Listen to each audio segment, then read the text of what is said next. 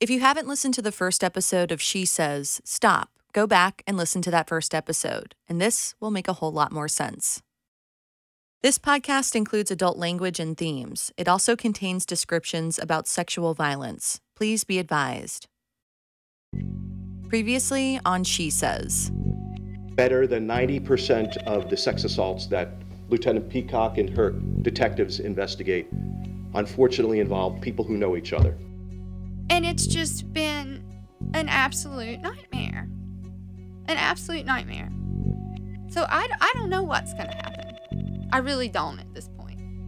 But you're right, DNA is the slam dunk. And it's going to help us solve that case and perhaps others if we get the hit. All the inconsistencies that I've dealt with, my faith is starting to dwindle there. The worst kind of path to travel on is the kind where you believe you're actually going the right way, but really, you're totally lost. You just don't know it yet. You think, hand to God, there's no possible way this could be the wrong direction. And there's this false sense of hope with every step you take. So Friday at 1. Let me think real quick. That's where we left Linda last episode. She's on the phone with Detective Christina Kogel, who's been working her case for almost 2 years. At this point, it's June 2017. Linda just found out Kogel wants her to come down to the Charlotte-Mecklenburg Police Headquarters to go over her case. She doesn't give many specifics. Okay. What prompted this? Just us talking? There's some back and forth over the time of the meeting and the day, and this feels a little bit out of the blue, especially because the two had just spoken earlier. But Linda is excited to hear what Kogel has to say and wants to have this conversation as soon as possible. Remember, this is June 2017, 2 years since she's been sexually assaulted, and no arrests have been made. I'm not sure what we're going to be going over, but, I'm anxious to... let's do Friday at 1. I'm anxious to, I've been waiting and waiting. Sometimes you think you're headed towards a place that will have all the answers, or at the very least, give you a second to rest and catch your breath. But by now you know this winding road, and with even the best set of directions, you're not always going where you need to go to get what you need. Oftentimes you find yourself disoriented, lost, and afraid, and you're left with one question: where do I turn next? That's the realization Linda was about to have. She thinks maybe there's been a development. Maybe there's news on the person she's identified as her assailant. Linda has so many questions about the man who attacked her, who we've named Mr. X, and you probably do too. Is he the same man she identified in her internet search? Is that why she was asked to come down to the police station? Linda's hopeful but cautiously optimistic, even though the detective is careful not to give any specifics. Still, that doesn't stop Linda from thinking she's headed towards some good news. From WFAE in Charlotte, I'm Sarah D'Elia. This is She Says. On June 23rd of 2017, Linda and her husband drove to the CMPD headquarters in Uptown. It's a large white building about 15 miles away from their home in a suburb north of the city. She's met by Detective Kogel. With her is a more senior officer, Detective Cynthia Banner. You're about to hear their voices, and you may be wondering, how is that possible? Well, Linda recorded her conversations with police, and she can legally do that because North Carolina has a one-party consent law when it comes to recording unknowing parties. Basically meaning, in most situations, you can record anyone you're talking to at any time without their knowledge. Maybe you're thinking this sounds extreme, and for sure it is no small thing to record a police officer without their knowledge. But at that point in June 2017, it had been almost 2 years since her assault, and she's frustrated. She feels like she's been told conflicting information, and no one seems to be listening to her. So she started recording to keep track. And she believes she knows who did it. Through her internet search, which she handed over to the police, she believes she's identified her attacker. Linda says the police interview room she was brought into was small with no windows. She says there was a round table everyone circled up to. She sat in a chair facing the door. Detective Banner was to her right, and Kogel was sitting straight in front of her. There was another table behind Linda where she put her purse. Her phone was in the purse recording, so you'll hear lots of tapping and clicking noises. The detectives start off by asking Linda if she needs anything like water, and they say the reason she was asked to come in is so that they can go over everything, all the ins and outs of her case. And just to let you know, these tape recordings are the only time you'll hear from Kogel or Banner. We asked to speak to Kogel, but that request was denied. We directly reached out to Banner, but never got a response. Here's Detective Kogel. I wanted to go over the lab results. Okay. Because I think it was getting a little muddled,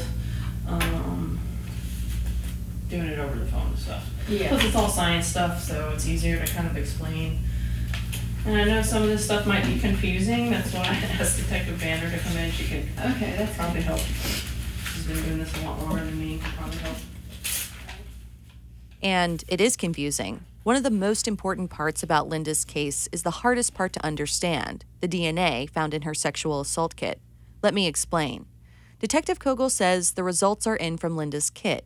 I haven't been able to obtain these records because they aren't public. But here's what we know based on this recording of Detective Kogel.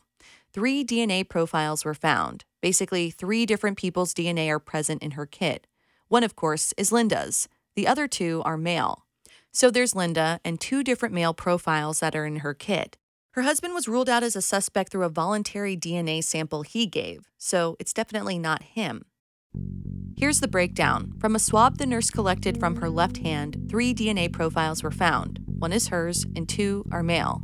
On the right hand, 3 people were found again. Remember, 1 of them is Linda, 2 are male. One of those profiles matches a profile found on her oral sample. Linda's underwear was also tested, and again, 3 people come back. 1 is her, but again, there are 2 male DNA profiles that show up. And this may be surprising to you because Linda never mentioned another male, and she's surprised too. There was no one that would have touched that area other than him. Okay. Is there a possibility that he had something that could have gotten contaminated and had DNA there? I guess anything's possible. Well, yeah. Right? And at this point, looking you dead in the eye, that would have to be the possibility. What Linda is saying is it possible Mr. X already had someone's DNA on him, and when he touched her underneath her underwear, could that explain the other profile? To this day, Linda believes that something happened, like maybe her kit was mishandled at the lab, maybe it was accidentally contaminated. She doesn't have any proof, but she doesn't know who this other male profile could be. Because here's the kicker. Kogel says the lab can see that the name Linda gave to police is in CODIS, the databases that contain the DNA of convicted felons, people convicted of certain misdemeanors, and some arrested for violent crimes. But there hasn't been a hit on Linda's kit yet. In other words, the lab has confirmed there is DNA present in Linda's kit, but it doesn't match anyone's DNA profile in the databases. You'll hear Kogel's voice first. If it were him, it would have already hit. That's what I would think too. Right. Yeah. That's a fact, because his DNA is in CODIS. Okay. So it's, as of right now, it's not him. It's not him. There's a long pause as that sinks in. The detectives go on to ask if there's a chance she made a mistake in her identification, and Linda very adamantly says, no, not a chance. But the detectives keep returning to those 3 words throughout their conversation. It's not him. And I want you to go ahead and just burn those 3 words into your brain. In fact, if you only remember 3 words from this entire episode, it's those. It's not him. And then put one of those asterisk qualifying stars next to those 3 words, because although they are said with crystal clearness, there's a murkiness to them the second time you look. We'll get back to those 3 words by the end of this episode. I promise. I have a lot of questions about this conversation and how it went down between Linda and the detectives. First, there's the way the detectives responded to Linda's internet search. Linda believes this is the glue that is keeping her case together, that her search is pointing police in the right direction. And she goes through great pains to say, look, I didn't just randomly find a guy that sort of looked like him. She says she believes she knew his last name because the shirt her attacker wore had that name on it. She says he told her how old he was. That information helped her identify the man she believes attacked her. So she asked the detectives, what are the chances she just clicked on a person that not only matched that last name, but looked exactly as how she remembered him? This was Detective Banner's response. We can't even use that in court of law I get that. Because eyewitnesses, it has been proven that It can be, more likely it's not the person. Well, You've gone through an extremely traumatic situation. Yeah. Extremely. yeah. And like you said, you are a survivor because you're sitting here now. But the DNA is very clear. I mean, very clear. Whenever Detective Kogel asked me just to review it, to, for another set of eyes to make sure we both were understanding. Yeah. And I was like, yeah, you got it down pat. That's definitely not the suspect in this case. Detective Banner goes on to say that the Google searching Linda did is very, quote, TV, and reiterates it cannot be used in a court of law. But I think it's great that you were doing what you did, but this right here, that's just DNA. yeah. Wow. That's golden, In other words, you can't argue with DNA. DNA is golden. And at this point, there is no DNA evidence linking anyone to the crime. I spoke with Mecklenburg District Attorney Spencer Merriweather for this series, and to be clear, we did not speak specifically about Linda's case. Over the course of the conversation with him, which we'll get into further in a later episode, we spoke about different tools that are used when linking a suspect to a crime. DNA is one of them, but so are a variety of things. We spoke earlier about DNA. It's a tool of identifying people. It can help put somebody in a room, but it's not the only tool that can put someone in a room. A phone call can put someone in a room. Having a witness see someone can put someone in a room. Having someone's car GPS can put someone in a room. So there's so many different things, and I'm not going to tell you all of them because there's not great people who are listening to this recording. And the truth is that there is circumstantial evidence out there, and we hope to use every bit of it in order to put assailants behind bars. Mm-hmm. So someone identifying who they believe attacked them, that's another tool, potentially. Exactly. Okay. It can help corroborate the account of a victim. So, should a CMPD detective discount the validity of a victim's suspect identification when it comes to something like Linda's Google search and not a traditional lineup? Remember, this is what Detective Banner said. We can't even use that in court of law I get anymore that. because eyewitnesses, it has been proven that It can be, more likely it's not the person. To be fair, eyewitness identifications can be wrong. That can happen. But we wanted to point out that Linda thinks she knows who assaulted her because she says she believes she has his last name from the shirt he wore that night, and he told her his age. Linda gets very emotional at points, tries to compose herself to ask more questions, and then gets very emotional again.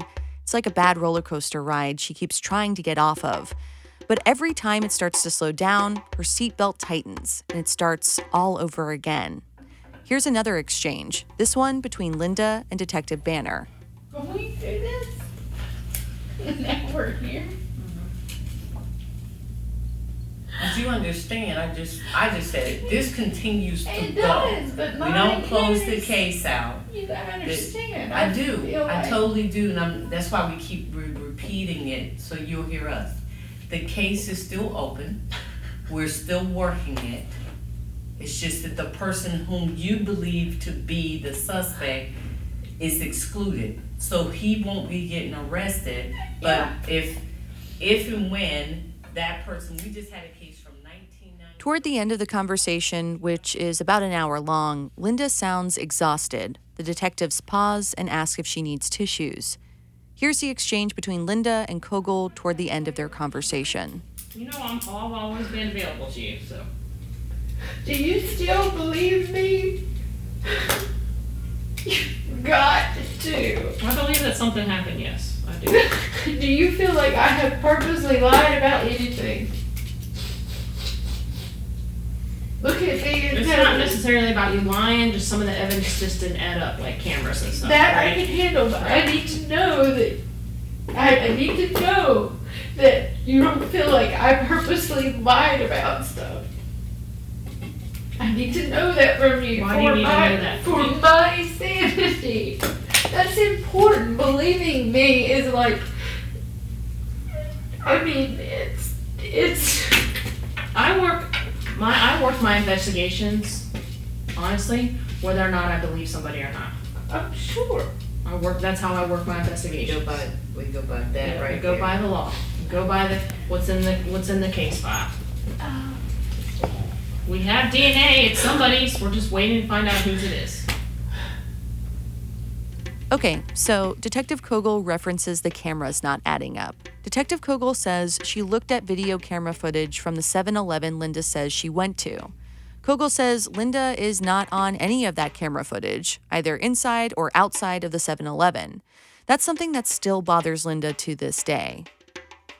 What also really bothers Linda is that she doesn't feel believed by the detective, and she's upset when she asks the detective, "I need to know that you don't feel like I purposely lied about stuff." Detective Kogel's response, "Why do you need to know that from me?" has stayed with her. We wanted to know, should that have been the detective's response? I would not have said that. That's Terry Thomas. Full name is Terrence. Only my mother called me that, though. Terry Thomas. And I'm a retired special agent with the Florida Department of Law Enforcement.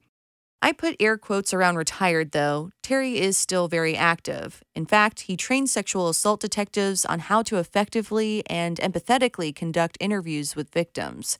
So we sent him the exchange I just played for you to see what he had to think about it. I would have tried to use my words again of she was ventilating, and I would have validated it. I would have said, yes, I do believe you. And until there's something that would lead me otherwise, I'm always going to believe you. I think that's important for a victim to hear that. Obviously, she was very emotional, and if that detective wants to maintain or try to build a relationship with her,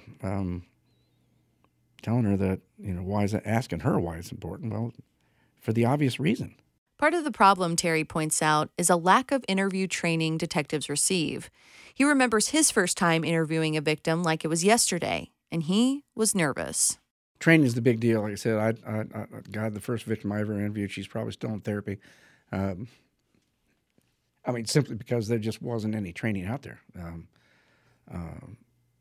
And trying to mandate, which law enforcement agencies don't like to be mandated to do anything, but this is my analogy. We go to the range 4 times a year and qualify to shoot a gun.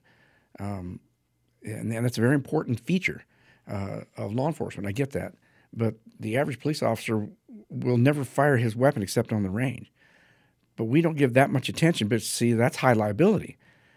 But we don't give near that attention to victim crimes where these detectives need specialized training to conduct comprehensive quality interviews.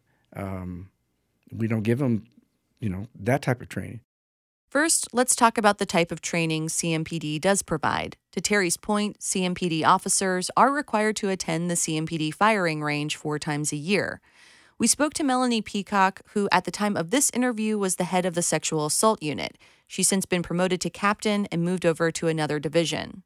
She says all incoming detectives are sent to interview schools, and all new detectives go through a formalized training program in which they are paired with a senior detective for one-on-one practical instruction.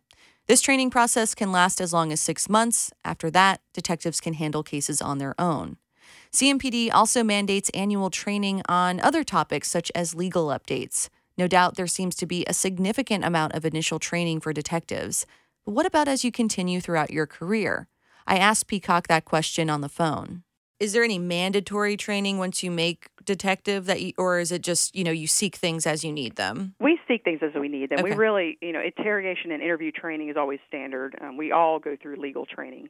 Police officers have so much mandatory training every year that we, just to maintain our police certification, that, additional detective classes are more specialized, and we kind of get those as we go. We wanted to be as upfront with CMPD as possible about the tape that Linda had been collecting. So we explained to Linda we would need to let the police listen to some of that audio. We met with several CMPD officials on March 1st, 2018, and gave them some of the audio Linda had recorded. About 2 weeks later, on March 16th, we sat down for an in-person interview with Captain Melanie Peacock. During that interview, we discussed that particularly emotional conversation between Linda and the 2 detectives from June 2017. I need to know that I need to know that you don't feel like I purposely lied about stuff. I need to know that from you. Why do you need to know that? For my sanity. That's important. Believing me is like, I mean, it's. So you don't think in that moment the detective should have said something like, I hear you, I believe you? It's not our job to tell somebody we believe them or don't. Now, I think we can always provide more emotional support than, and that's why we have the victim advocates to do that. Our detectives try to, but we have to remain impartial, and that is a real struggle. We can be empathetic with it, but the whole believe versus don't believe is really a non-issue. We believe everybody until there's a reason not to believe. It's not our job to judge. It's our job to look at it from an impartial standpoint and work the evidence. Right. It just doesn't feel like they believed her for the past 3 years that she's been saying that it's this Well, person. that's your opinion. I wouldn't necessarily share it. Well, they tell her point blank, though, it's not him several times in that conversation. But that's not an issue of belief. That's an issue of what the evidence is showing. Captain Peacock says it's not a detective's job to believe or not believe, but that they believe everyone until they have a reason not to. Linda believes Mr. X is the person she identified to police. Linda believes this internet search is the proof. The detectives cite DNA as their proof in that June 2017 interview. And when Detective Kogel says this line, We have DNA, it's somebody's, we're just waiting to find out whose it is. I asked Captain Peacock if what Detective Kogel said could be taken this way. I mean, to me, that almost comes off a little bit like we're really relying on this DNA. There's nothing else I can do until this DNA comes back. Well, I would disagree, and I think it's important to note that as part of our investigative process, we can't afford to be emotional. We have to make a decision based on probable cause. It doesn't matter whether we believe or don't believe, and frankly, we don't even enter that into the equation. We work the case based on the facts and what we can prove and what we can corroborate. If we let emotion play into it, we would never be able to go home and sleep at night with everything that we have to hear. I mean, we hear some tragic stories day in and day out. So we have to take emotion out of it. We'll hear more from Melanie Peacock in an upcoming episode. Linda leaves this conversation feeling worse about the future of her case. She leaves feeling like no one believes her. The road she thought she was headed down that would lead to some good news was actually a dead end. At CMPD headquarters, interviews are typically conducted on the second floor, which is where we're going to leave Linda for a moment. We've got business to take care of on the fourth floor. That's where the crime lab is. So hang in there. This path just got vertical. I'm Sarah D'Elia. This is She Says.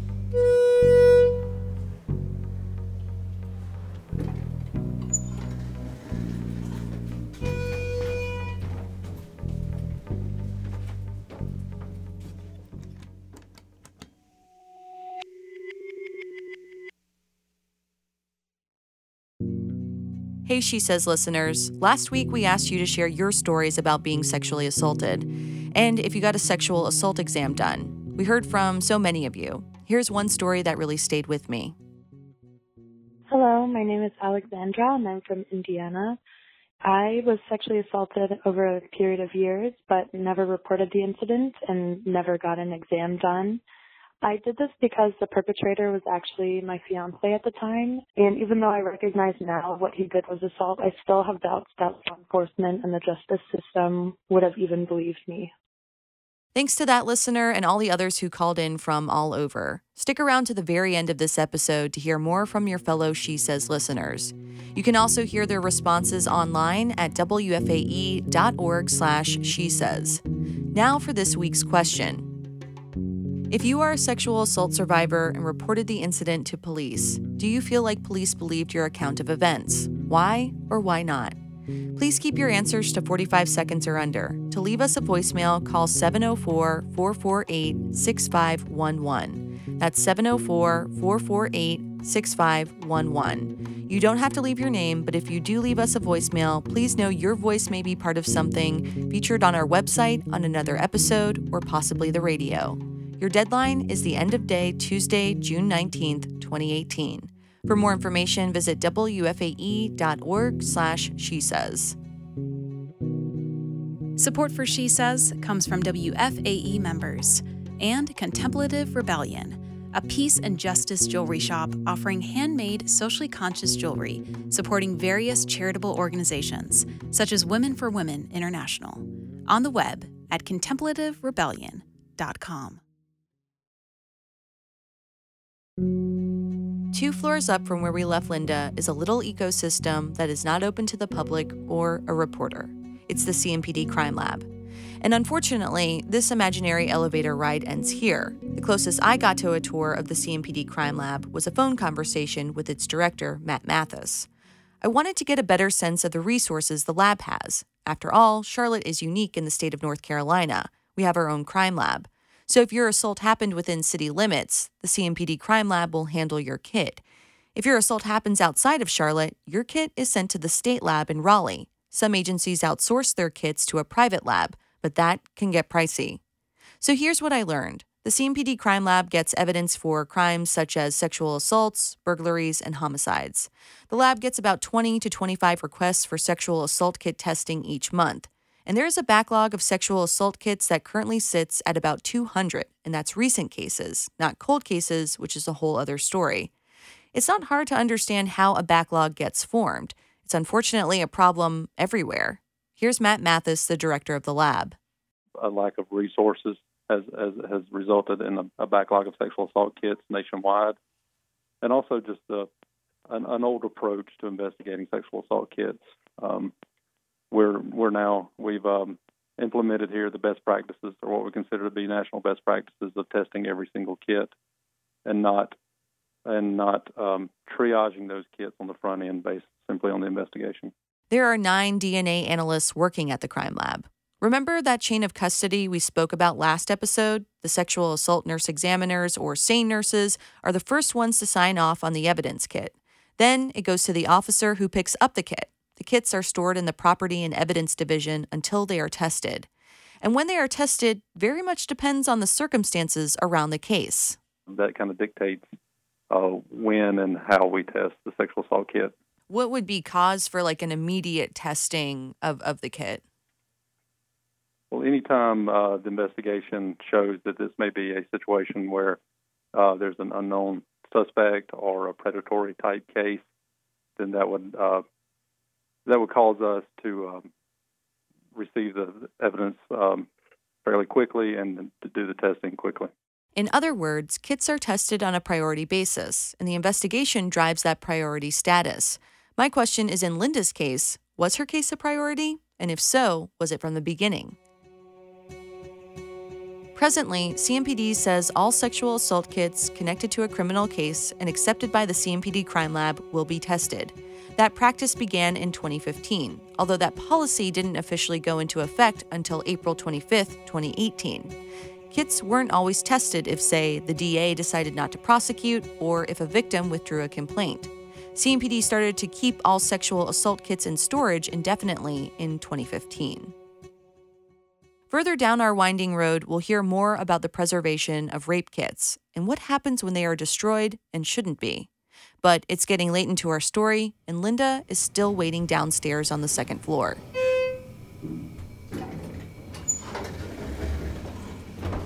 So back on the second floor, Linda leaves the interview room in tears. She's met by her husband, who's waiting for her. She's still recording. I'm not sure I'm going to be okay. Okay, well, hey, we're always okay. No, not this time. Something's fucked up. You need to calm down. Something is way fucked up. I want you, before you do anything, I want to talk to you. Okay? Yep. Hey. They drive back to their home. She struggles to make sense of the conversation with detectives. Kogel does reach out to her 2 weeks later on July 11th, 2017, via email to ask how she was. I told her I was devastated, confused, back to square one as far as PTSD goes. Kogel responds via email. She's sorry to hear that. Is Linda aware of Safe Alliance, a local group that supports sexual assault victims?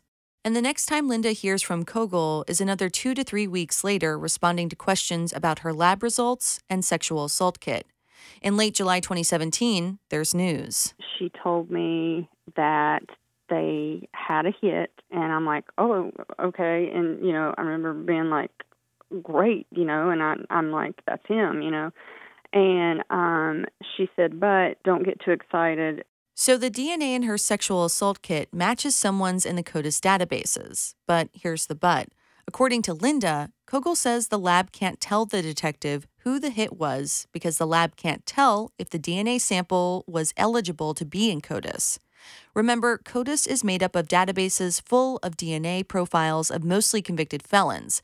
But in some cases, DNA can be collected for certain arrests and then put into CODIS. But if those arrestees are never convicted, their DNA should be expunged from the databases. Sometimes that doesn't happen.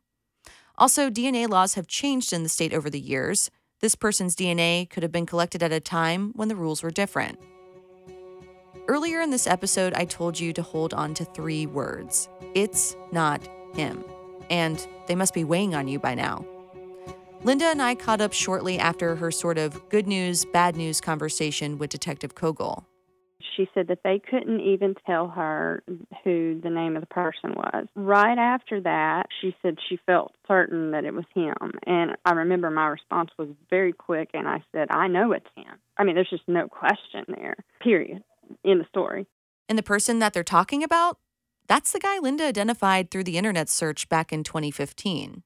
And she mentioned, too, going back out and again and asking him to volunteer, to voluntarily give his DNA. But if he wouldn't, that working on a court order. Linda says Kogel told her that early on in the investigation, CMPD had attempted to get a voluntary DNA sample from the man Linda identified through her internet search. He declined. So now Linda says Kogel was going to try and get a voluntary DNA sample, this time with a backup plan. If he won't voluntarily give his DNA, which is his right to do, by the way, Kogel will try and get a court order to make the lab reveal who this person is. None of it adds up whatsoever. And now I'm being told, oh, there's a hit, and I'm going to get a court order. I don't know what they've done or haven't done or slipped up on that, got them to where now she's going for a court order. It's early August 2017, over 2 years since her assault, so she doesn't know what to think. She's happy there's a hit on her kit, but she's also like, hello, have you not heard me for the past 2 years? The emotional side of it is just a holy nightmare. I'm trying to get the kids ready for back to school, which is, any parent under a normal, happy little life, that's, difficult in itself. And then it's just been a lot. Linda says she doesn't fully understand what changed from the June conversation when Kogel and Banner said it's not him. Why are they trying to get this voluntary DNA swab? Linda doesn't have any of the answers. And with no explanation as to why the person she identified is now a person of interest, 3 words are burned into her brain. It is him. I'm Sarah D'Elia. Next time on She Says. I just don't really understand. There's several things that hang over my head. I can't assume that it's him. I'm putting 2 and 3 and 4 together, and I'm like, well, it has to be him. Because I knew his DNA was already in the system. There was a hit on that. But that person's DNA should not have been in the system. Her providing that information was critical, but unfortunately it does not give us probable cause to charge him just based on that. She Says is written, produced, and reported by me, Sarah D'Elia. Our editor is Greg Collard. Joni Deutsch is our producer. Alex Olgin is our reporter. Music is provided by Pachyderm Music Lab. Keep the conversation going on Twitter using the hashtag WFAE She Says. You can tweet at me directly at Sarah WFAE, and that's Sarah with an H. If you want next week's episode in your feed as soon as it comes out, make sure to subscribe to She Says on NPR One, Apple Podcasts, or wherever you find podcasts. You can find out more information about the podcasts at wfae.org/She Says. Thanks for listening.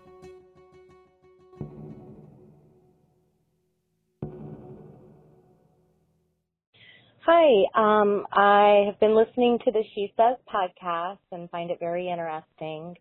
I am a sexual assault survivor. I was attacked when I was 17 years old, and I did not have a sexual assault nurse examine me because I was worried that I would get in trouble with my parents.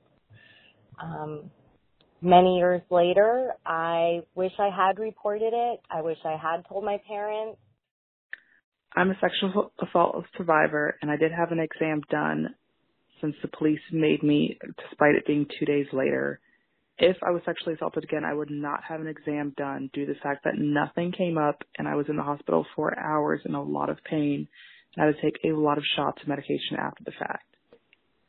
I was sexually assaulted when I was on vacation with a group of friends, and I didn't report it because I was blacked out, and so I thought that it was my fault.